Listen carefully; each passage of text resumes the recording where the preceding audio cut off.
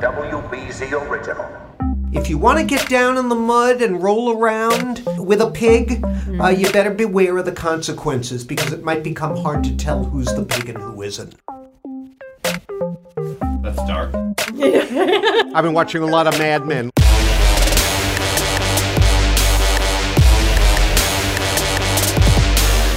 Hey, welcome to another edition of Studio BZ. I'm John Keller. And I'm Paula Eben. Hey, Paula. Hey, John. Good How are you? Good to see you, too. This week, we're talking more championships, more problems. We had Dan Roach in for a really fun conversation about, is Boston becoming the most hated city in the country because of all of our championship They don't wins? call us massholes for nothing. And speaking of popular and successful, Governor Charlie Baker's the most popular governor in the country, according to poll after poll. But a little bit of pushback on him from within his own party.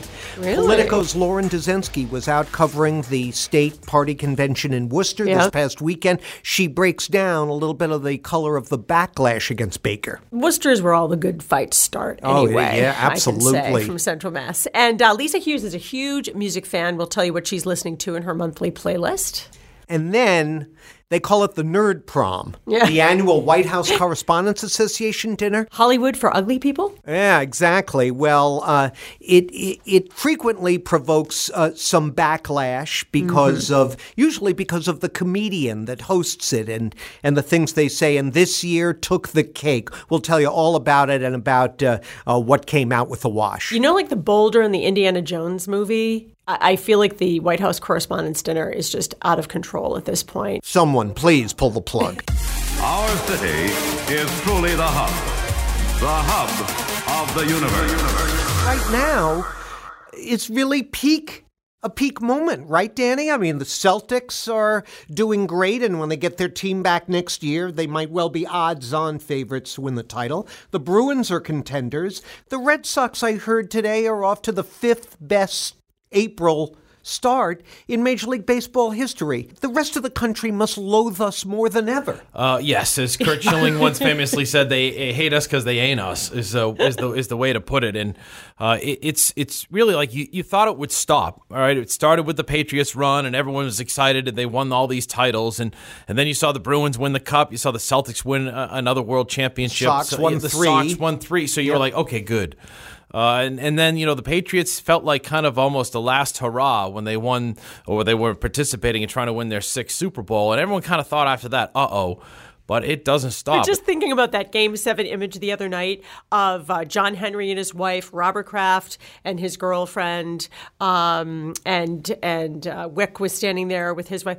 There's this camaraderie now among the ownership and management of all five sports teams. And I don't know, maybe I'm corny, but I kind of love it. And I don't remember it in the 70s, 80s, right. Growing up. That wasn't going on. And let me take it a step further. I was sitting there getting ready for our 11 o'clock news after Game 7 on Saturday night. I'm on my iPad doing stuff, and all of a sudden somebody sits next to me and says, "Hey, what's going on?" And it was Alex Cora, because the Red Sox had rented 2 suites at Game 7, and the entire team was there watching. And they previously, earlier in the week, had gone to see the Bruins play in Toronto because they were in Toronto on a night off. So there's a big-time camaraderie amongst all 4 teams right now, and that's really cool. Like you said, you've never seen that anywhere else to that extent. And I think it's really bringing Boston, again, another reason to hate us even more. So, Danny, this embarrassment of riches and all this self-congratulation raises a question. Surveys over the years recently have already shown the Patriots are the most hated team in the NFL by non-Patriots fans. The Red Sox are the second most hated team in Major League Baseball behind the Yankees. I don't know where the Celtics rank, but I'm sure over the years they built up a lot of hate. There's resentment of Brad Stevens. I would think so. So, you go on the road with our teams for big games. You interact with these other fans. I watch the games where, particularly Red Sox games, you'll go into Baltimore, and there are more Red Sox fans cheering more loudly than there are Orioles fans. How much further can this hatred of us go? And do you encounter it when you're out there? Sounds like my marriage. Yeah, you see it. You definitely see it. And again, you don't. I tell all fans, hey, it's great that they support their teams on the road. I mean, everywhere you go, it's loud, especially road Patriot games and everything else. But if I was a Patriot, Bruins, Red Sox, Celtics fan, I would not wear my team's jersey on the road because it can get dangerous out there because of the drinking and everything else, and these guys go after you. So I would not do that. But it can continue to get worse. The cool part of that, though, is we're in a bubble here. Nobody cares. I don't care how they react in Florida or how they react in Philly or whatever to the Boston sports fans. And the Boston sports fans don't care either. We love each other so much. There's so much love. Let it continue to grow and grow and grow, and everyone else hate. Well, there's a reason why they call us massholes, right? The behavior could be better. Well, there's a lot of arrogance. Yes. We are insufferable, are we not? Yes. But here's the thing that I think is so interesting. Hearing what you were saying, you think of the old quote from Caligula, let them hate so long as they fear. And somebody said, we are like Rome. We have every sports team is at the upper tier. But think about when we were kids. And we were the lovable losers along with the Cubs fans. And the Celtics run in the 60s, undeniable, incredible, the Bruins. But the Patriots were nothing in those days. The Red Sox were always breaking your hat by late August. What a change culturally for Boston. Well, yeah. Psychologically. I mean, we talk about it all the time. I grew up, you were a Giants fan as much as a Patriots fan because the Giants were on television every week and the Patriots weren't. They couldn't sell out down in Foxborough. Or the Dallas Cowboys. Yeah, right. So you watch those other games. And then with the Red Sox, growing up around here, for me, it was always like that was a good season as if they were in contention, in playoff contention on Labor Day. If they were anywhere near the top of the standings, it was a good summer. Yes. And now that is completely changed to where it's an embarrassment of riches with what we have here in New England. Danny, do you get any of that hate-filled feedback from your peers around the country, sports reporters in cities without this wealth? They give us more the jealousy. You know what I mean? Because being in our business, it's what you want to do. And that's, to be able to cover one, championship run is a lot for a lot of different people. And people continue to say to us, well, outside of this market, they do sports features.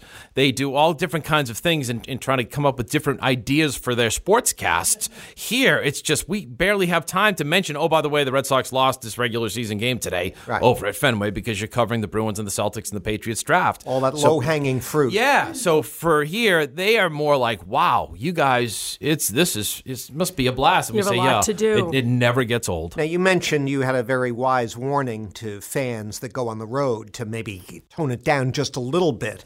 I was just hearing this morning that in Tampa, the Tampa Bay Lightning management have banned opposition team jerseys and other paraphernalia from the arena. If you show up at the arena, I guess tomorrow night is game 2, or is it Wednesday? It is Wednesday night. Wednesday night. If you show up at the Tampa Bay Arena wearing a Bruins jersey, they're going to make you take it off.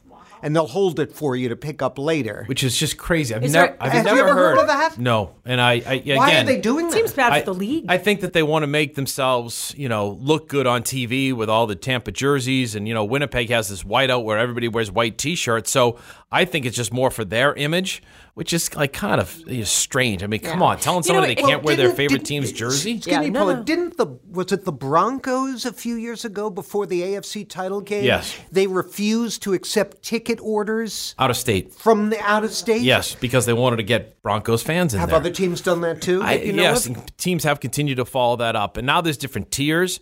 So like in baseball, for instance, if you want to see the Red Sox play, it costs $10 more per ticket than any other team, like the Yankees do that. So it's, I don't know, they're trying to keep the hate out, I guess. But everywhere I go, the loudness of those fans, it's pretty incredible. That's like your Caligula quote there, Paula. They don't just resent us. They fear. They fear us. They do. I love that. The jersey thing. But they also keep teams in business. You go to Tampa. They do. to watch the Red Sox and Rays, it's all Red Sox fans. Well, it's like everybody so knows. they keep them in business. Everybody you know, goes same to in see. Baltimore. Everybody sees their grandma and grandpa down in Fort Myers to see Yes. Red Sox in spring training. Yes. Because you can get tickets. Well, it's like the Yankees, too. The Yankees, I think, remain the biggest road draw. Yep, and now Right. the Cubs In in MLB. baseball, Yeah. those three teams, the Red Sox, Cubs, and Yankees, because the Cubs finally broke their curse. You know where that jersey thing is not good, though? It reminds me of, unfortunately for Boston College, when you go to the ACC tournament, the Boston fans don't tend to travel the way Duke and Carolina fans do. And you go down to the ACC tournament, wherever it is just a sea of Carolina blue. Yeah. And there are that's the very fun few part of other it. fans turning out. You Yes. kind of think, this is disappointing. But BC football fans travel, right? There's They always tend to when- travel more. But it's when a they get chosen for smaller a bowl group, Small. much I always smaller. hear the organizers saying, "Well, we like to have BC because Sure. Yes. those fans show It's up." alum Yeah. and things like that. For It's a much basketball, smaller it's a group, little different. but it's not Yeah. what you Yeah. have where there's transplanted people Oh. on the West Coast following the Celtics and the Red Sox and the Patriots. Well, just to bring this full circle, Danny, you pointed out how this has the potential to continue for many years, Yes. given how young the core stars are on these teams. Covering politics for the last 100 years, as I have, if you look at it, there's sort of been the same phenomenon in national politics, where, we've had 4 major party presidential nominees from Massachusetts in the last several decades: Kennedy, Dukakis, Kerry, and Mitt Romney. In the Republican Party, there's always sort of a Massachusetts presence in national politics. And I can tell you from talking to people around the country, they're good and damn sick of it. Well, you know where that Tired of comes us. from in my mind? That comes from passion. That's my favorite word that I use when I talk about any event, any team, any politics, things like that, is the passion that Massachusetts folks have for politics. We all know it's been legendary. And I think for their sports team, it's also created, Paula talked a little bit earlier about the camaraderie of all these teams rooting for each other. It's also created a win now mentality for all these 4 teams. There's no rebuilding. There's reloading, but it's got to get done quickly, because the Celtics, you better be able to sell season tickets, because look at what the Bruins up and coming are doing now. And then the Patriots have set the standard. It's win a championship or go home. In other cities and other towns, they're just giddy. Like if you go to Kansas City, they were giddy to make the playoffs, just to get into the postseason, where you're kind of out there and they're like, isn't this really cool that they made the playoff? And I'm like, no, you got to win a Super Bowl if you're in New England. That's the only thing you want. And so that's made it even ratcheted up another notch on sports talk radio, on everything that comes with Boston. The pressure, the amount of pressure to win all the time is there on these Boston You're sports really teams. holding look the at it masshole now. banner high Yeah, on they- the road, aren't you, Danny? Big time. Carry Everybody it hates us. on. Everybody hates each other within. It's Too all bad. kinds. It's like a big, episode of Dallas, all wrapped into Boston. Is Well, what it is. I would just put a period on it this way. I've always tried to explain over the years to my hapless New York sports fan friends that the chant, the ubiquitous chant at not just at Fenway, but you hear it at all Boston sports venues, "Yankees suck," is not a derogatory term. It's a show of respect because the Yankees have been so dominant over the years. True. I think that's how we need to look at masshole, that they call us that in a perverse show of respect for how wonderful we are. What do you That's right. think? I have a funny story when the Yankees and Red Sox faced each other in '99 or 2000 in that postseason. My daughter was 3, maybe somewhere around there, and my wife went to the Clemens-Pedro matchup, Roger Clemens versus Pedro Martinez, and it was huge. I mean, that whole Yankees-Red Sox went up another notch, and back then it was so intense.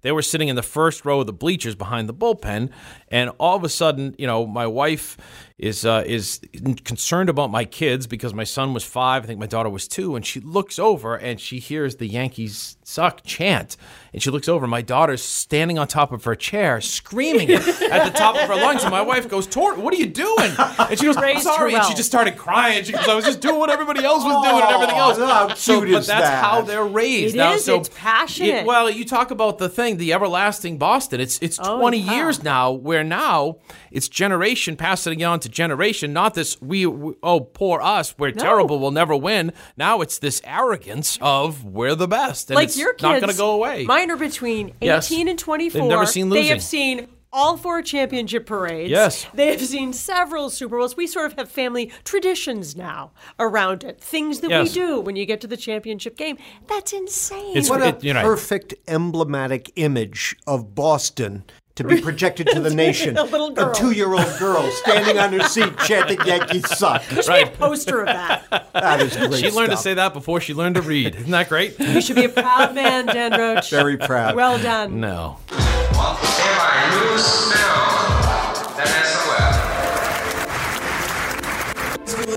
Disciplined, performance-driven, reform-oriented, focused on the people who pay the bills, great schools, strong communities, and a booming economy from one end of Massachusetts to the other. The sound of Governor Charlie Baker addressing the Massachusetts Republican Convention in Worcester this past Saturday, on the scene, taking in every moment of it and reporting on it for Politico.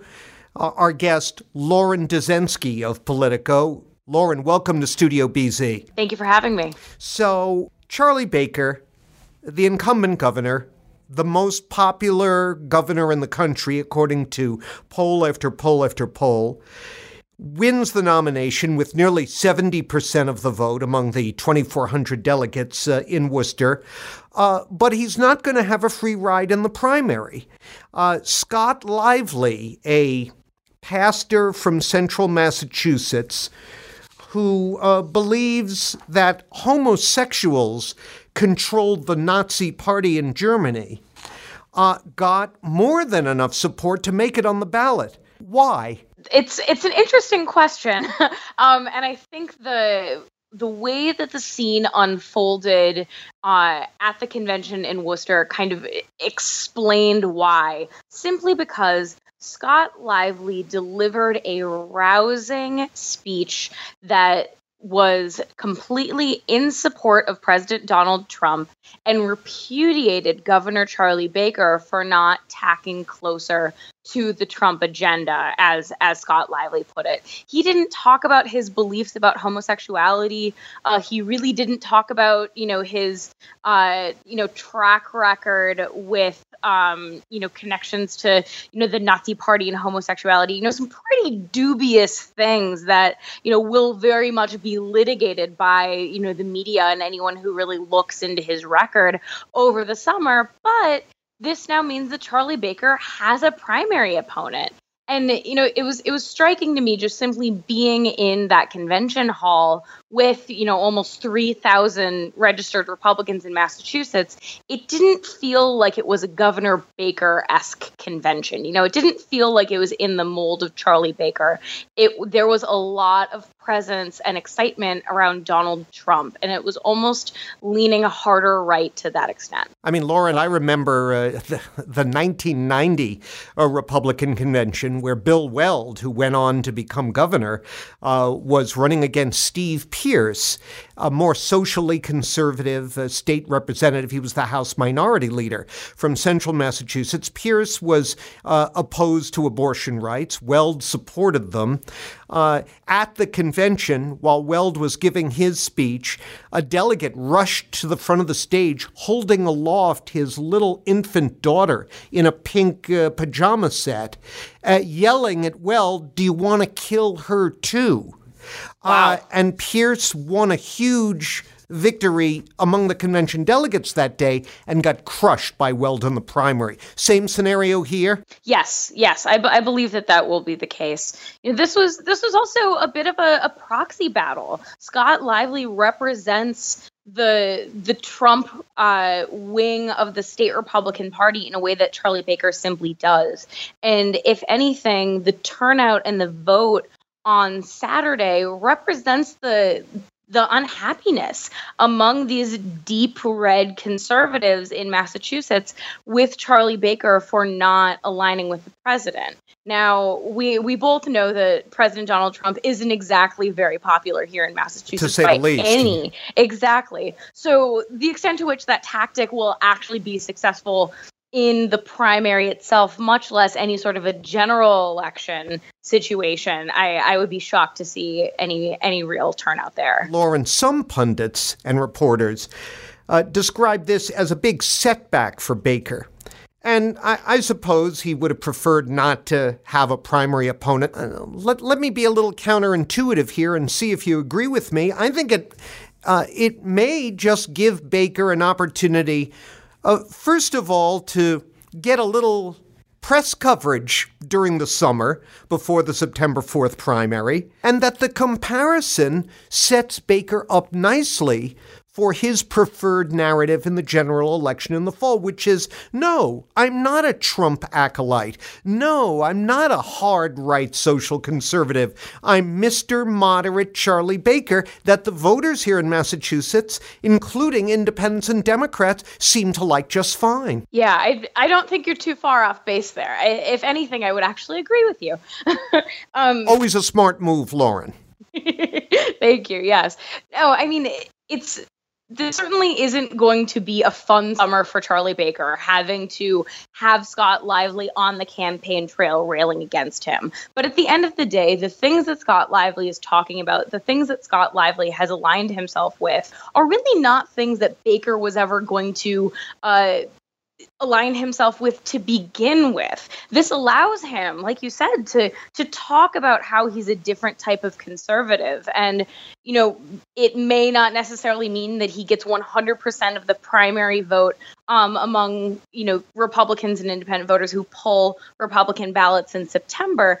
But come the general election, it allows him to kind of craft his narrative as someone else, especially as Democrats are trying to tie Baker to the Trump agenda. I mean, Lively ran as an independent in the governor's race 4 years ago, and I moderated here at WBZ TV the only debate that included all the independent candidates. And arguably, Baker's best moment in that debate was when he slapped down Lively for, if I recall correctly, being against gay rights. Baker, of course, is a staunch supporter, and he actually has a gay brother who he featured in a campaign ad. So it's a contrast he likes. Yeah, and I think we'll definitely hear more of that narrative going forward. Yeah. Okay, so now we move forward toward the general election, and Charlie Baker has Charlie Baker's possibly one of the luckier politicians I've seen lately. With all due respect to the Democratic candidates who have come forward, they're not exactly household names, even within Democratic Party circles. Newton Mayor Seti Warren just dropped out of the race just a few days ago. Will it potentially damage Baker to have this small but vocal and committed group of Republicans who seem to make it clear at this weekend's convention that they wouldn't vote for him if he were the last candidate on earth? It stands to be seen if those were the types of people who were going to vote for Baker anyway. There was kind of a sense, at least among the folks that I was talking to in the convention hall on Saturday, that some of the support that Scott Lively got from Republican voters was more a rebuke of Baker to kind of send him a message, but that they will fall in line with Baker come September, and then ultimately in the general election as well. But this was kind of a higher profile opportunity for members of the party to really send Baker a message. And one other thing. There was also nominations made in the other statewide races, including in the U.S. Senate race for the candidate to face off against Senator Elizabeth Warren in the fall.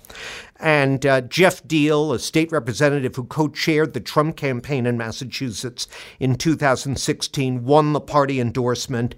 Also making the ballot, former GOP state official Beth Lindstrom and businessman John Kingston. Full disclosure here, my grown son Barney is a Washington-based political consultant whose client list includes Mr. Kingston.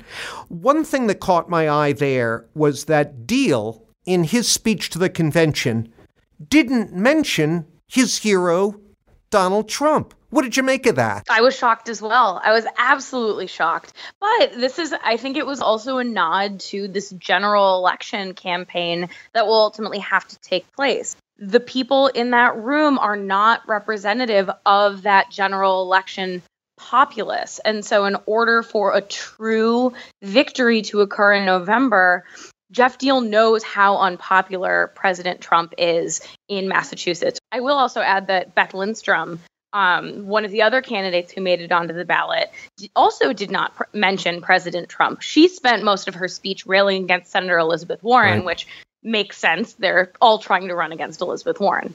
I guess the last thing you want if you're a Republican on the ballot this November is for your race to be some kind of referendum on President Trump. Exactly. Lauren Dusensky from Politico, thanks for joining us here on Studio BZ. Thank you for having me. WBZ-TV, New England's original TV station. Remember, New England will be watching. Oh, can I ask you a quick question? Mm-hmm. After I say who I am and what I'm listening to, just start talking about stuff? Yeah. Great. Okay. This is Lisa Hughes, and there's a lot of good music right now. I have been listening to Pirates, which is the new single from Brazilian Girls. Brazilian Girls haven't put out a record in 10 years, and I absolutely loved their other releases. And this just picks up where the other ones left off. If you're not familiar with their music, think a slightly edgier D-Light. Remember? Grooves in the Heart? Okay, so it's sort of like that. Really fun, great to dance to. They're also really good live.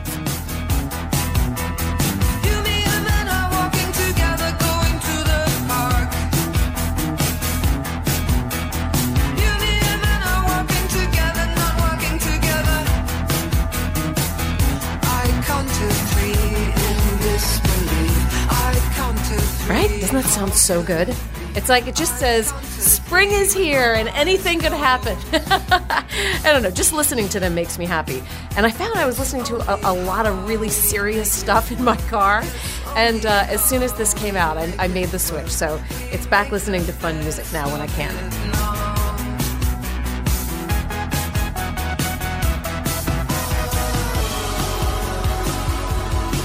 Brazilian Girls are not Brazilian, and there's only one girl. It's all guys and one very talented, energetic woman. And when I saw her the last time at, I want to say the Paradise, she was wearing something on her head so that you could never actually see her face, which sounds like that would be distracting, but it actually was kind of cool. Sort of like a Sia thing, almost. And I don't think she always performed that way, but at least that one time at the Paradise, it was a very memorable get-up she had on.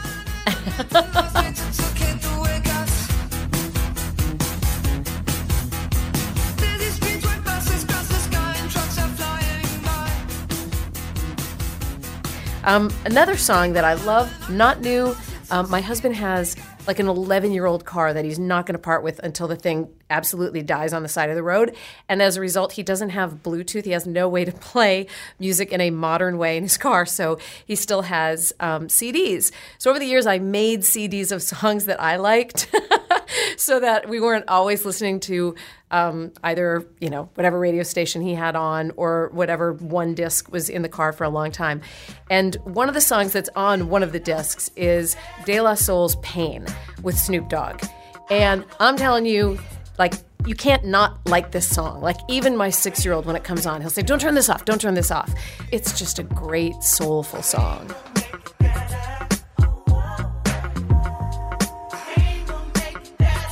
Let me see how many palms go up high if you ever felt the world had to leg. And what you wave from side to side to symbolize needing help when the sand pull you under quick. It's interesting because I've always liked De La Soul. I haven't listened to as much Snoop Dogg, but I think it's a little more subdued for sure. But I think the same sort of smart songwriting, memorable lyrics, and just something that you feel could only be theirs. I guess I feel like De La Soul has such a They have their own sound. And it's interesting how well Snoop Dogg works with this.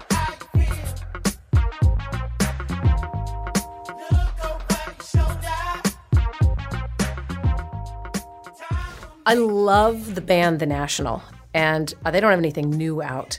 But Matt Berninger, the lead singer, sings on a new Churches single, My Enemy, which is on the Churches record. I think is going to be released May 25th.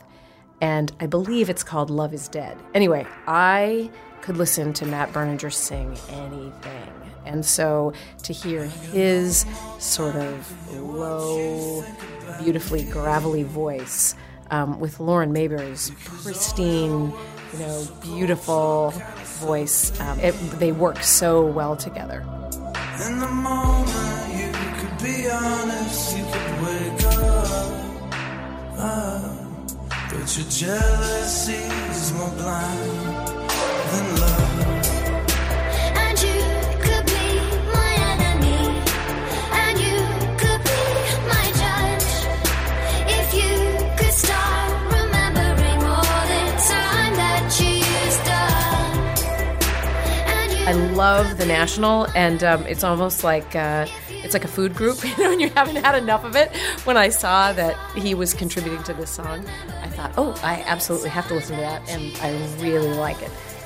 There's just, the quality of his voice is such. The song Graceless by The National is, like top 20.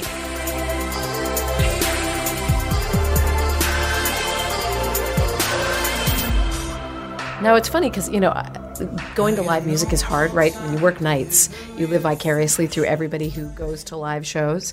And so I feel like I'll check the listings and I'll rule out anything that's, Monday through Friday. The last show I saw was a band I have not seen in, I'm going to say 20 years. I saw The Wedding Present at the Chapel in San Francisco. And I brought my daughter, and this is not her kind of music, and I don't care. This is part of her education. We get there, and the crowd was small at the beginning. Really cool venue. It's in an old church. And the opening performer, her music I don't remember her name, was very slow, very, if you're 17, very not interesting. And my daughter was, I could just tell, I could tell she was dying. And at one point I said, this is going to be great. I'm telling you, when this show starts, it's going to be great.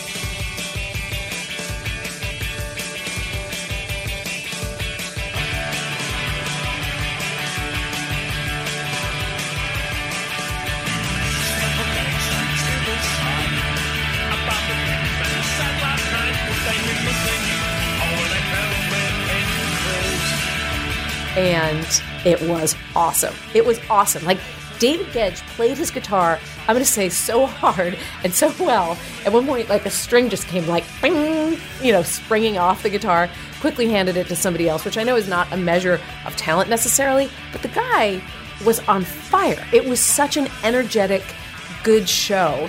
And I kept thinking, he's been doing this a long time, and he totally brings it. It was great, and it was really fun. And in the end, my daughter had to admit that she really liked it. I don't think she's going to be listening to it, but she enjoyed it. It was a great shared moment.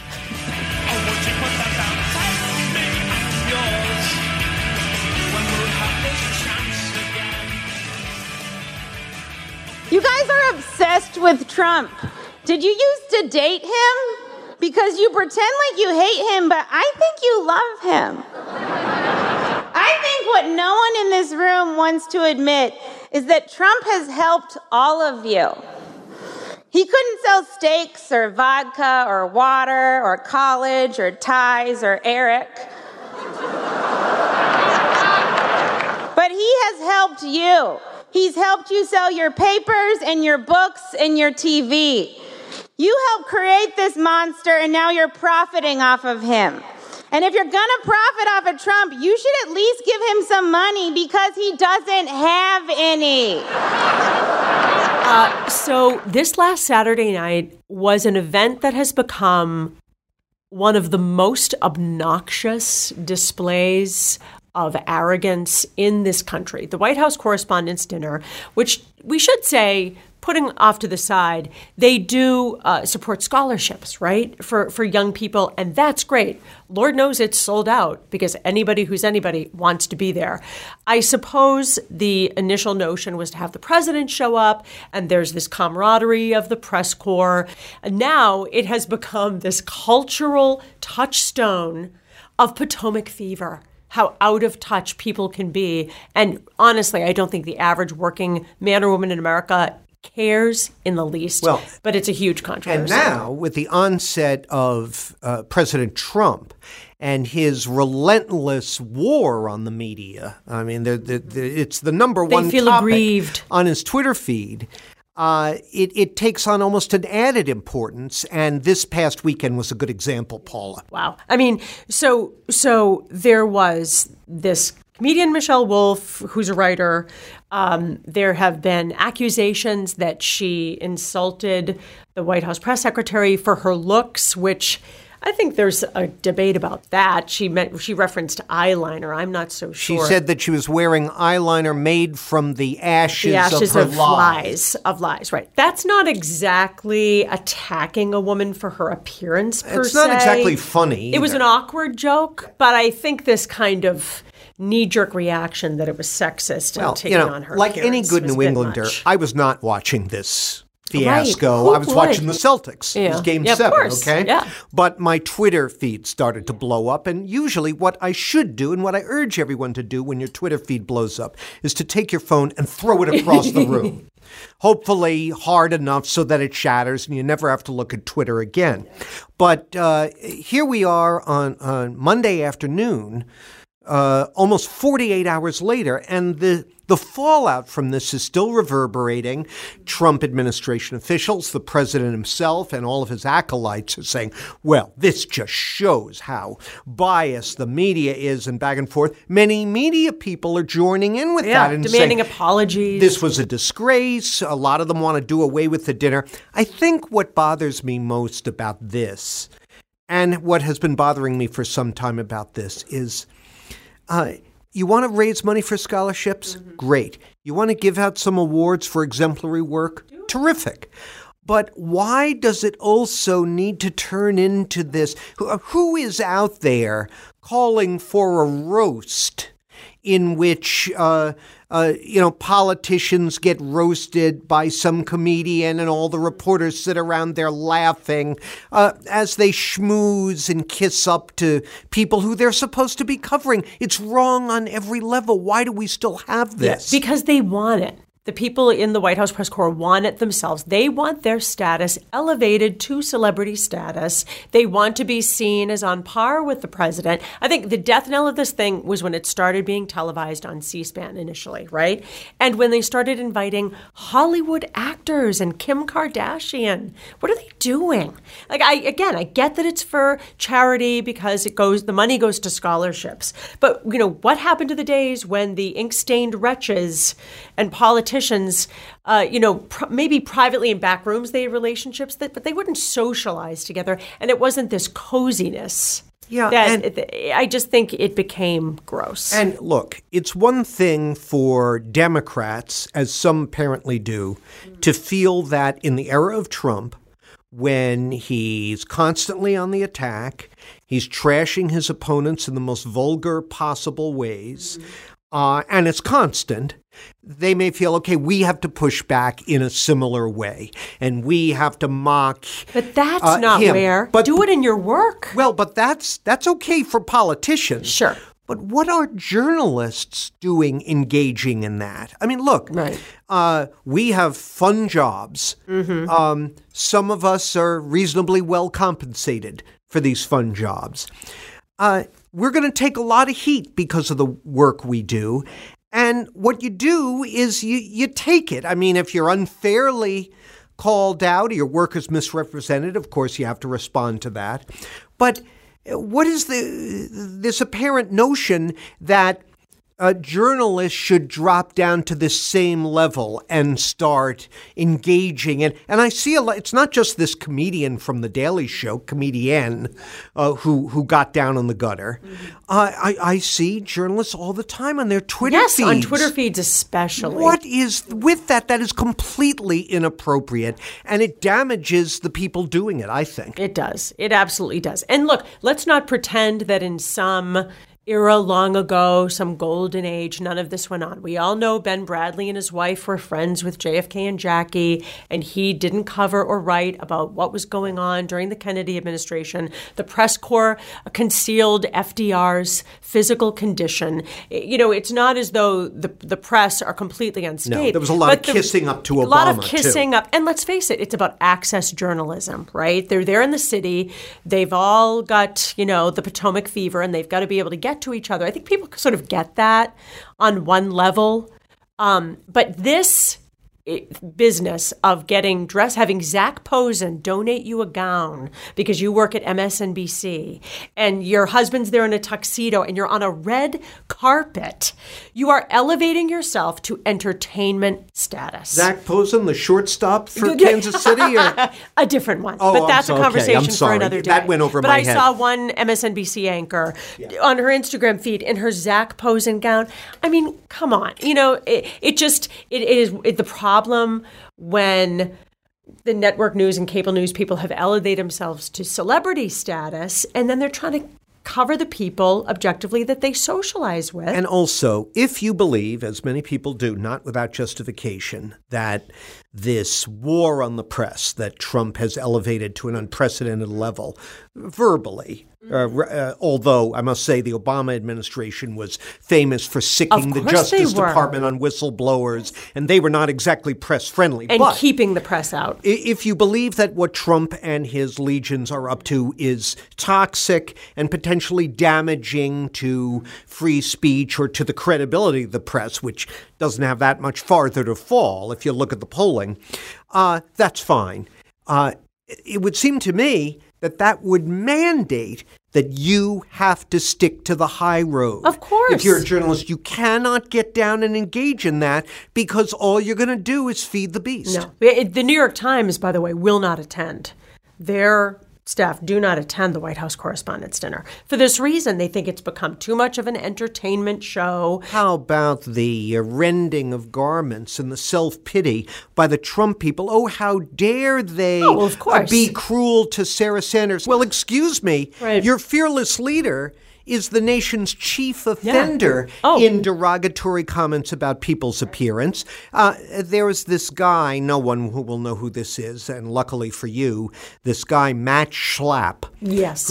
I guess he runs CPAC. This Conservative Political Action Conference. His wife, Mercedes, is a communications advisor to the president.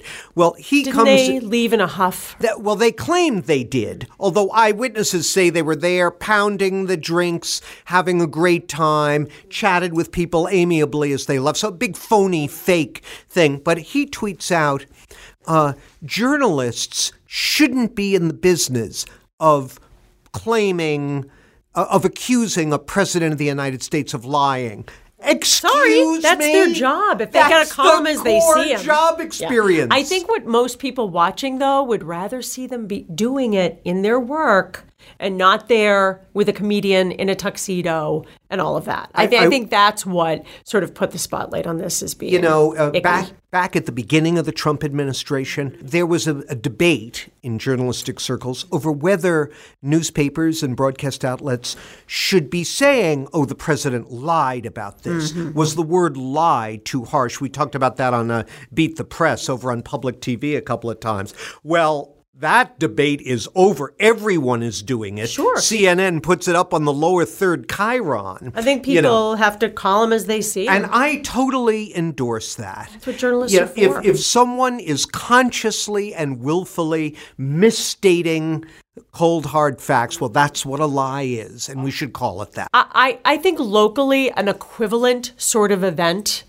would be, I have heard journalists say before, that when Senator Kennedy used to have a cocktail party for the press at the Kennedy compound in Hyannisport on Cape Cod, a lot of people went. They felt that it was fine. They wanted to be able to chat with him. Many journalists, and I assume you're one included, would not go because they thought, how can you go to a senator's home, have cocktails with them? I'm sure a lot of journalists, let's face it, loved the thought of going to the seat of Camelot and sort of hobnobbing at this famous estate. But it would have been awfully difficult to be there at that party and then cover him objectively for the rest of the year. That doesn't do you any good. And you know what? Access journalism is a bunch of BS. I mean, admittedly, sometimes you need to be able to be in touch with someone to understand their point of view. A lot of people get dimes dropped to them as a result of but if you're sucking up to get it and pulling your punches as part of that sucking up, you're not honoring your profession. You're sullying it. Here it is Monday.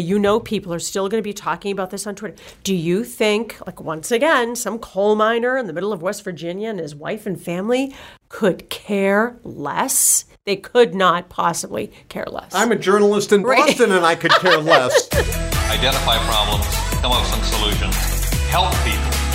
Knowledge is a great weapon.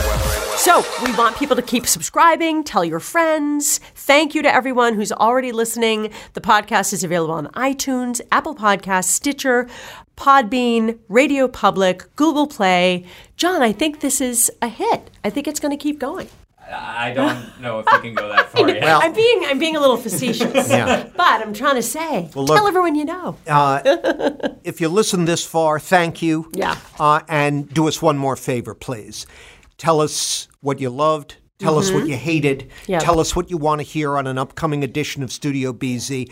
I'm at Keller at Large on Twitter. Email keller@wbztv.com. I'm at Paula Eben, WBZ, peben@cbs.com. Mark Maron on his podcast reads all these great emails from people. David Axelrod, same thing on the X-Files. So we would love to hear from people. Can we just take those emails and read them? Do we have to get our own? But we would love our own. We would love to talk about everything Boston with you. And every week, it's just a pleasure to do. Thanks, John. And as we always say, there's no way you can avoid it. We'll be seeing you. Your status should flow from the quality of your work, not from what you're doing in a stupid ball gown in that hideous Washington Hilton ballroom, which, by the way, smells like urine. I've been in there. You heard it here first. Yeah. It smells like urine. We'll leave it right there.